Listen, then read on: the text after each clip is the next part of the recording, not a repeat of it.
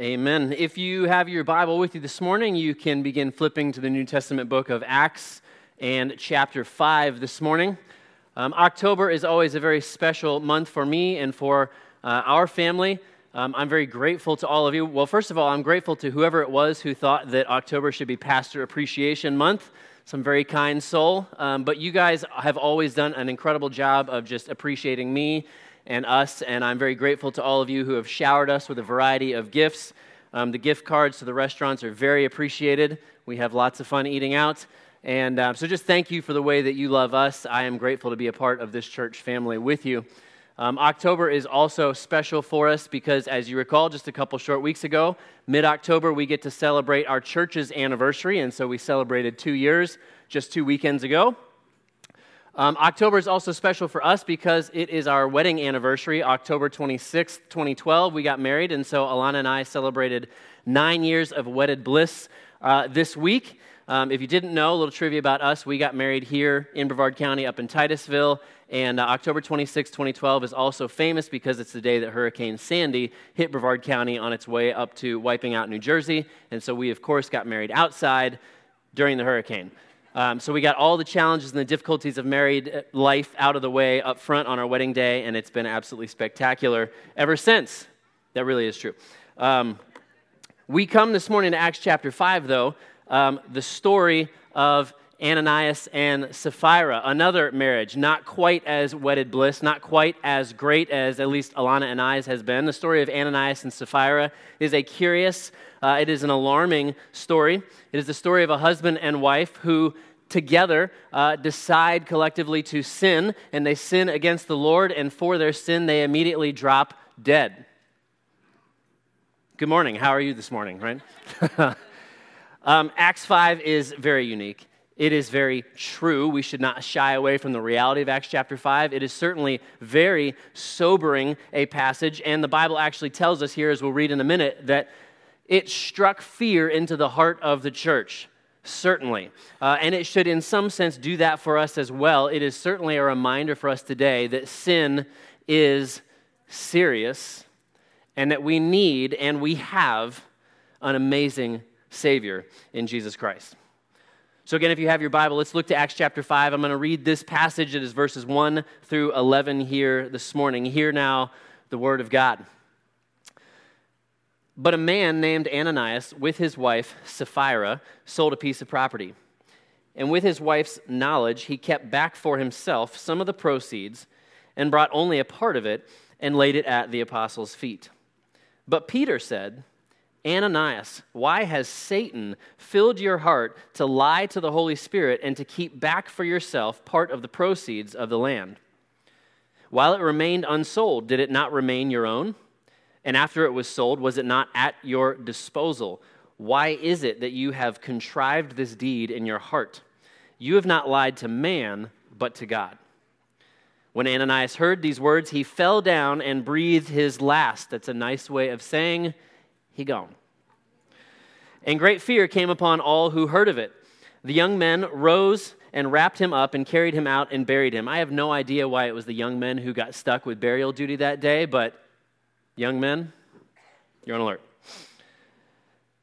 Verse 7, after an interval of about 3 hours, his wife came in, not knowing what had happened. And Peter said to her, tell me whether you sold the land for so much. And she said, yes, for so much.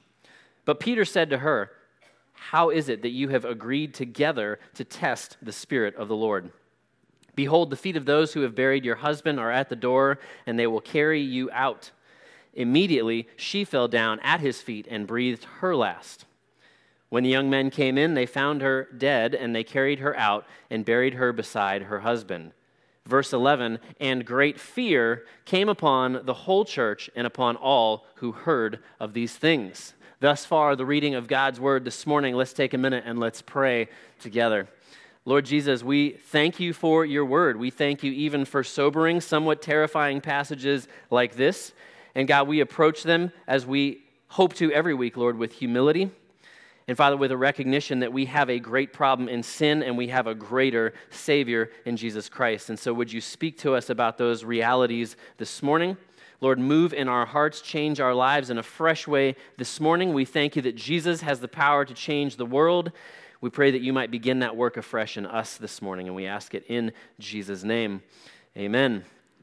3 applications this morning as we walk through the life and albeit the death of Ananias and Sapphira. How do we apply this curious story to us this morning?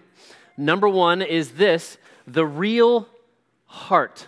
I want us to think about the real heart, and sort of a subset of that is we're going to see the difference between real and fake hearts, or real and fake generosity is the particular aspect taking place here. The real heart. In order for us to really understand the brokenness and the tragedy of what just happened here in Acts 5, 1 through 11, we need to go back to the end of Acts chapter 4, the immediately preceding verses, and see how Luke, the author of the book of Acts, is explaining to us a bigger picture. We get at the end of Acts chapter 4 this beautiful snapshot of the church, and that's what we looked at last week. But I want to begin our time now this morning by rereading the last several verses of Acts chapter 4 to pair it with what we have just seen in Acts chapter 5. The Bible says this about the church of Jesus Christ, verse 32, "Now the full number of those who believed were of one heart and soul. And no one said that any of the things that belonged to him was his own, but that they had everything in common. And with great power the apostles were giving their testimony to the resurrection of the Lord Jesus, and great grace was upon them all. There was not a needy person among them, for as many as were owners of lands or houses sold them and brought the proceeds of what was sold and laid it at the apostles' feet. And it was distributed to each as any had need." Now listen to this particular example in verse 36 and 37. "Thus, Joseph, who was also called by the apostles Barnabas, which means son of encouragement, a Levite, a native of Cyprus, sold a field that belonged to him and brought the money and laid it at the apostles' feet." So, as we saw last week, the gospel always resurrects spiritually dead hearts to life. And when Jesus Christ fills us by his Holy Spirit, it empowers us, among many wonderful things, this passage says, to be filled with a new spirit and heart of unity, of generosity, and of testimony, testifying about Jesus Christ. And so we're finding here that the heartbeat of the church was that everything I have is actually a gift from God. Therefore, I will seize the moment, and with every breath that I have in my life, I will use it to give back to God and to others what he has so wonderfully given to me in the first place. And so Barnabas is a guy who really helped start a revolution within the church of genuine generosity, a heart for genuine generosity. Every time that we meet Barnabas in the book of Acts, and there will be several more moments, he is always helping someone. He is always serving someone, and he is always sharing the gospel with someone. It begins here at the end of Acts chapter 4 when he sells a piece of land that he owned, and he gave the proceeds to benefit others in need, and that was driven by a heart of thankfulness for God's generosity. Notice here further the character of what a godly man can and should involve. Barnabas is not the one telling us about his act of generosity.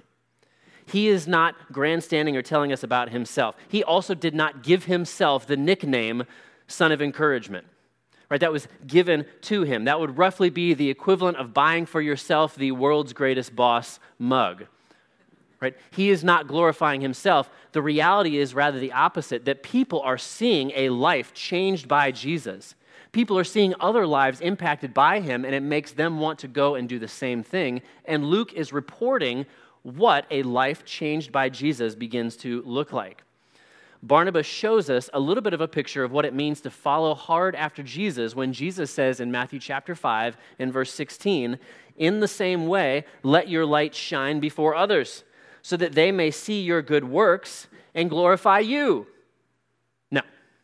That they may see your good works and glorify your Father who is in heaven. Barnabas does an incredible job here.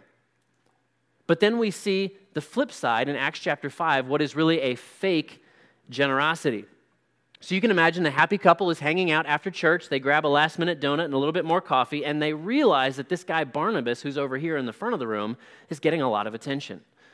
And they start to think in their own hearts, man, we'd like to get attention like Barnabas. We'd love to have that kind of applause. Or maybe it went a little deeper. Man, I'd love to feel that level of acceptance, the way that Barnabas seems to be being accepted by others within the church. See, every single one of us is born with a pride issue in our hearts that naturally seeks our glory rather than God's glory. And when Christ comes into our lives by the power of the Holy Spirit, we come to realize what a waste of time that is and how we actually experience true glory when we tap into His glory and become a mirror to reflect it back to Him. Sometimes we can do some really terrible things in our lives to try and gain attention, and I think that's kind of what's going on here. I would assume for Ananias and Sapphira that they had some mixed motives. There was a sense of genuineness that, yes, they wanted to care for others, but at the same time, after they sold this field, they began to shift their focus. You can imagine the money being in their hands. Maybe their focus became less and less on the God of generosity, and they began to look at that money and think, this is a lot of money. Or maybe their focus became less and less on the God of generosity who had given it to them, and they began to focus on, man, we got a lot of bills that we need to pay. Maybe we should keep some of this back. But they lost sight of the mission of generosity because they lost sight of the Savior who had shown them generosity. The sin here is not in whether or not they should have given some or all of what they had. The sin here is spiritual deception. They lied, and they said, guys, look at us. We're giving everything, while in reality they kept a portion of it back. Lying, exaggerating, half-truths, broken promises. This is a story for the church at large today in 2021 as well as it was back then. It can manifest itself in a variety of different ways. It can be the heartbeat that says, watch me as I worship passionately on Sunday morning, but throughout the remainder of the week, I in no way have a desire to make Christ the Lord of my life. In fact, you would characterize my life as being in utter rebellion towards Him. Or watch me as I talk a big game about caring for others, but the reality of my day-to-day life is I'm far more consumed about my own comforts. Or I'm the person who's very happy to give unsolicited advice to someone else about how you should begin to live your life. But the truth is, I have in my own heart no desire to worship, to grow, to serve, or to reach out with the love of Christ. It is the sin of spiritual deception. Pastor Kent Hughes, in his commentary on Acts in chapter 5, describes what's happening here as this: pious pretense, religious sham, simulated holiness, Christian fraud. The issue is the outward appearance versus the inward heart. The Scripture has a lot to say about that, doesn't it? We saw during the summer, 1 Samuel chapter 16 and verse 7, man looks on the outward appearance, but the Lord looks on the heart. Where is your heart? This morning is the first thing that we can take away from the life and death of Ananias and Sapphira. Number two, though, when Peter responds, he gives us really our second application, the truth about sin. Number two is the truth about sin, and we see this in particular in Peter's responses to Ananias and Sapphira in verses 3 and 4, and later on in verse 9. Peter tells them this: you could have just kept the money, and it would have been fine. There would have been no sin. What they could have done, and probably should have done, was this: say, we were going to give everything, but after reconsidering or after praying, we've decided to keep this amount, and we've decided to donate this amount. That would have been very fine, and Peter makes that completely clear. He says, it was yours. You owned it. You didn't have to sell it, and you didn't have to donate it. The problem is your hypocrisy. The problem is your deception. And guys, the reality is that hypocrisy and deception in a believer's life, in the life of the church, in the life of a believing family, brings destruction. One of the primary reasons that we live in a season among generations where we see the younger generation walking out of the church is because of our hypocrisy, is because of our deception. Children in particular are very wise and they are very discerning, and they see through when we say one thing and we do another. And the Lord steps on our toes here a little bit in a profound and an important way. Peter goes on a little bit further, though. He brings up Satan. Peter says that they have been filled with Satan's lies. Acts thus far has discussed the reality of being filled with the Holy Spirit, that when you receive Jesus Christ as your personal Lord and Savior, at that moment you are baptized in the Holy Spirit. You have the Holy Spirit for life, and the command then is to be filled. The manifestation of being filled by the Holy Spirit is to boldly share the good news of the gospel. And here he says you have been filled with Satan's lies. This is a reminder to us, guys, that Satan's attacks are real. Spiritual warfare is real. Certainly temptation is real. Peter, in his book, 1 Peter chapter 5 and verse 8, your adversary, the devil, prowls around like a roaring lion, seeking someone to devour. Happy Halloween. Do not trivialize Satan. Do not glorify evil. Now, we will walk around our neighborhood this evening and we will get some candy. And we will experience the consequences of getting that candy for days ahead. We look forward to that. But I am just reminding you, do not trivialize or glorify evil. Satan is real, and Satan hates the gospel. Satan hates Jesus. Satan hates generosity. Satan hates honesty, and he hates you if you follow Jesus. Satan attacks those who are a threat. And so for those of us who are sitting on the sideline, he will not waste much time. But as you step into following Christ, expect the attacks to increase. Satan's first attempt to stop the message of salvation, we've already seen, was persecution.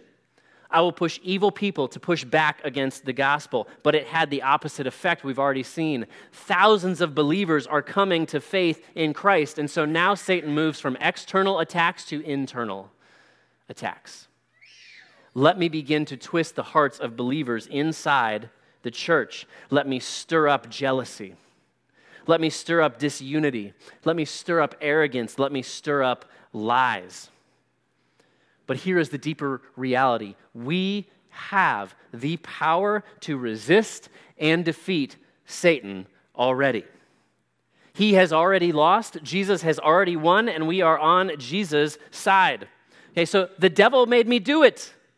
It's a terrible excuse. It's not true. He didn't, and he can't, and he won't. Do not blame shift and push it over to him. Here's why. Satan's not God. He's not God. Satan is not God-like either, so you can resist him.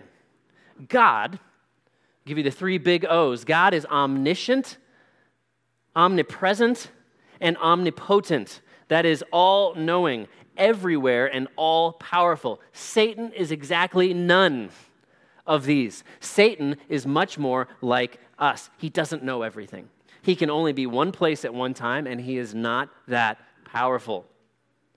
And you see here the believers use unity, generosity, and talking about Jesus and his good news that Jesus saves sinners to break the chains that Satan lives to put in place around our world. The Bible says this, James 4:7, submit yourselves therefore to God. Resist the devil and he will flee from you. Jesus says this in Luke chapter 10 and verse 18, and he, Jesus, said to them, I saw Satan fall like lightning from heaven. Far more importantly, though, yes, you could have kept the money. Yes, Satan has done his thing, but the most important reality that Peter tells them and us is that sin is serious because sin is a personal offense against God. Peter says, you have not lied to men, but to God. What a sobering reality. Do not think, brothers and sisters, that your sin is just against another person. It is, but it is so much more. Do not think, and this is maybe the lie that we more often think, my sin is personal. It doesn't affect anyone else. Do not believe those lies. God ended the lives of Ananias and Sapphira on the spot because they lied personally to him. This is a reality check for all of us in this room and around the world. All of humanity deserves God's punishment for sin. All of humanity deserves judgment, justice, and hell, which is a real place. Men and women, kids, adults, black, white, Hispanic, rich, and poor, all of humanity, even one sin separates us eternally from God. Thank God that's not the end of the sermon.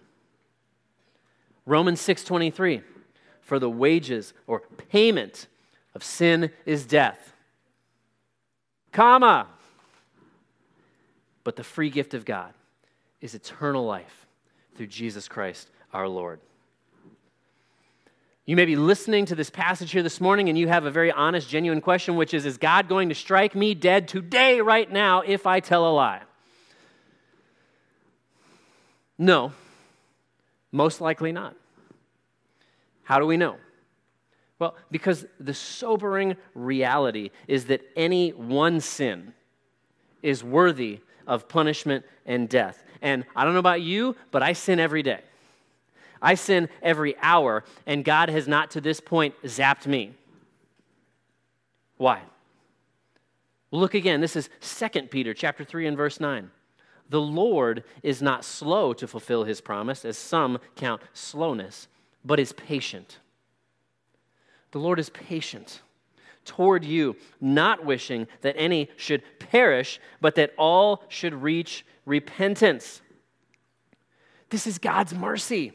We don't get what we deserve. This is God's grace that we get what we don't deserve. So why did Ananias and Sapphira die immediately for the sin of lying to God? The Bible doesn't tell us.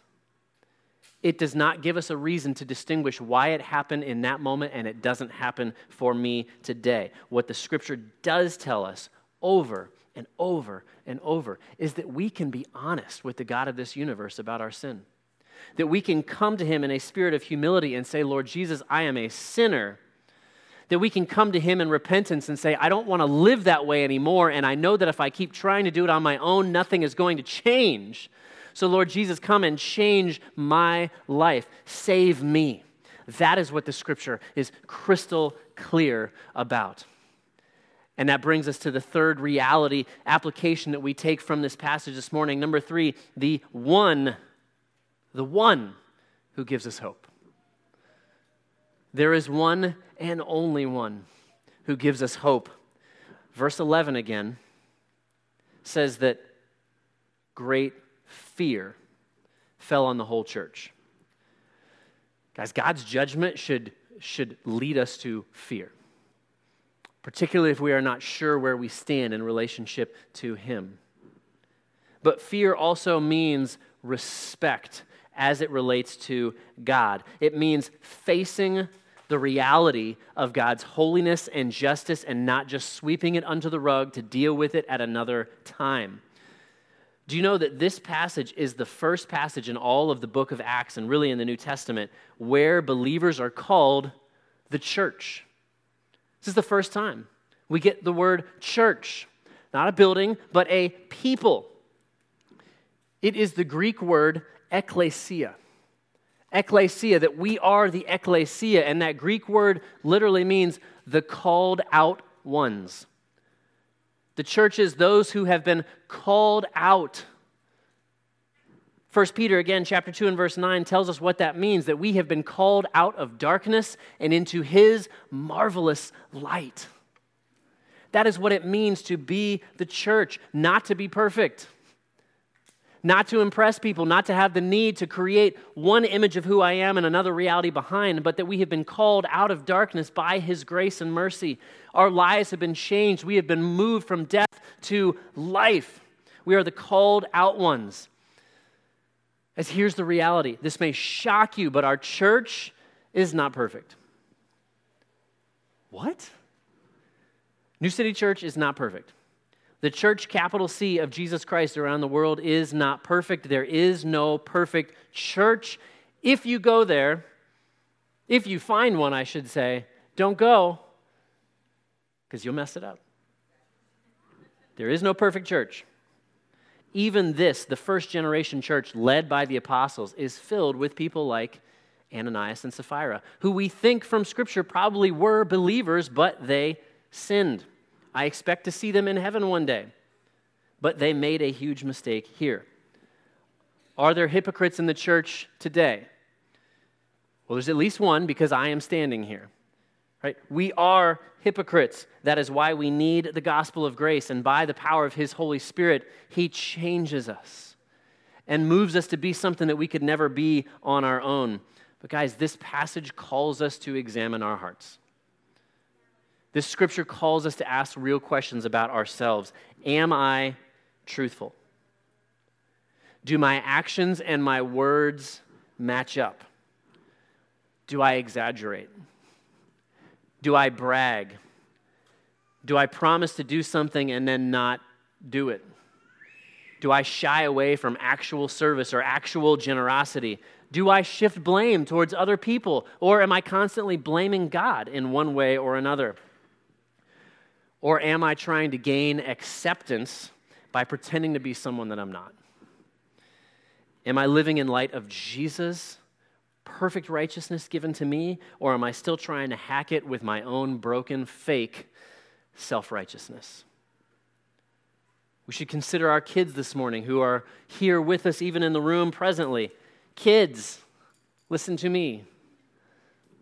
Lying is serious. You understand that? Lying is serious business. Why? Because God is a God of perfect truth. God doesn't lie. God never lies. And parents, grandparents, mentors, we must teach our kids rigorous honesty and rigorous grace. We must teach our kids rigorous truth and rigorous forgiveness, because God is a God of justice and mercy. God is a God of truth and forgiveness. He does both perfectly. If we just demand that our kids be honest and they don't understand the reality of the gospel, that they will inevitably lie at one point or another, and that they need Jesus, who changes hearts permanently, who forgives people when they lie. Jesus forgives me when I lie should be the mantra and the reality of parents as they teach their kids. I want us to end by just focusing on another passage that plays this out so beautifully. This is 1 John chapter 1. And 1 John chapter 1, verses 5 through 10 give us a far better sermon than I could ever offer to you this morning. The scripture says this: "This is the message we have heard from Him and proclaimed to you, that God is light, and in Him is no darkness at all. If we say we have fellowship with Him while we walk in darkness, we lie and do not practice the truth. But if we walk in the light as He is in the light, we have fellowship with one another, and the blood of Jesus, His Son, cleanses us from all sin. If we say we have no sin, we deceive ourselves and the truth is not in us. If we confess our sins, He is faithful and just to forgive us our sins and to cleanse us from all unrighteousness. If we say we have not sinned, we make Him a liar and His word is not in us." John is telling us what Peter is telling us, what Luke is telling us, what the Word of God is telling us, that only Jesus can solve the seriousness of my sin. Only Jesus can solve the seriousness of the sin of the world, of the church, of every person seated here this morning, because there is one who never lied. Do you know that? Jesus never lied. There is one who never exaggerated. Jesus never faked it. There is one who actually came through and did what He said He was going to do. Only one. There is only one who was tempted for 40 days in the desert by Satan and who rejected Satan and his lies by clinging to God's faithful promises. There is one whose generosity and self-sacrifice lived up to the promise. He gave up His life for us. You understand that? Jesus died the death that we deserved to die. One final death, to bring about the death of death, that we might all be dead to sin, says Scripture, and one resurrection from the dead, that Jesus rose from the dead so that all who believe in him might follow with him, to be risen to new life, not temporary life, but eternal life. To one day be in a place called heaven where there will be no more lying, there will be no more sin, there will be no more sadness. And so the Bible here is clear. Turn from your sin and turn to Jesus. Turn from the darkness to the marvelous light of his grace. By simply coming to him to confess, to be honest, no longer hiding and trying to pretend like the problems that I have, I don't really have. But Jesus, I admit that I'm a sinner. Forgive me. And he will forgive you. He will give you new life. Believer, if you have stumbled yet again back into sin, as we all have, if you have stumbled into great sin, 1 John is for you this morning. Confess your sin and turn back to him, and remember his grace for you is unchanged. And if you've never experienced salvation and new life in Jesus, then let today be the day that you offer up that simple prayer. I'm a sinner. Forgive me. Give me new life. Change my life. Give me Jesus. Save me. Let's take a minute and let's pray together right now to that good and loving Savior.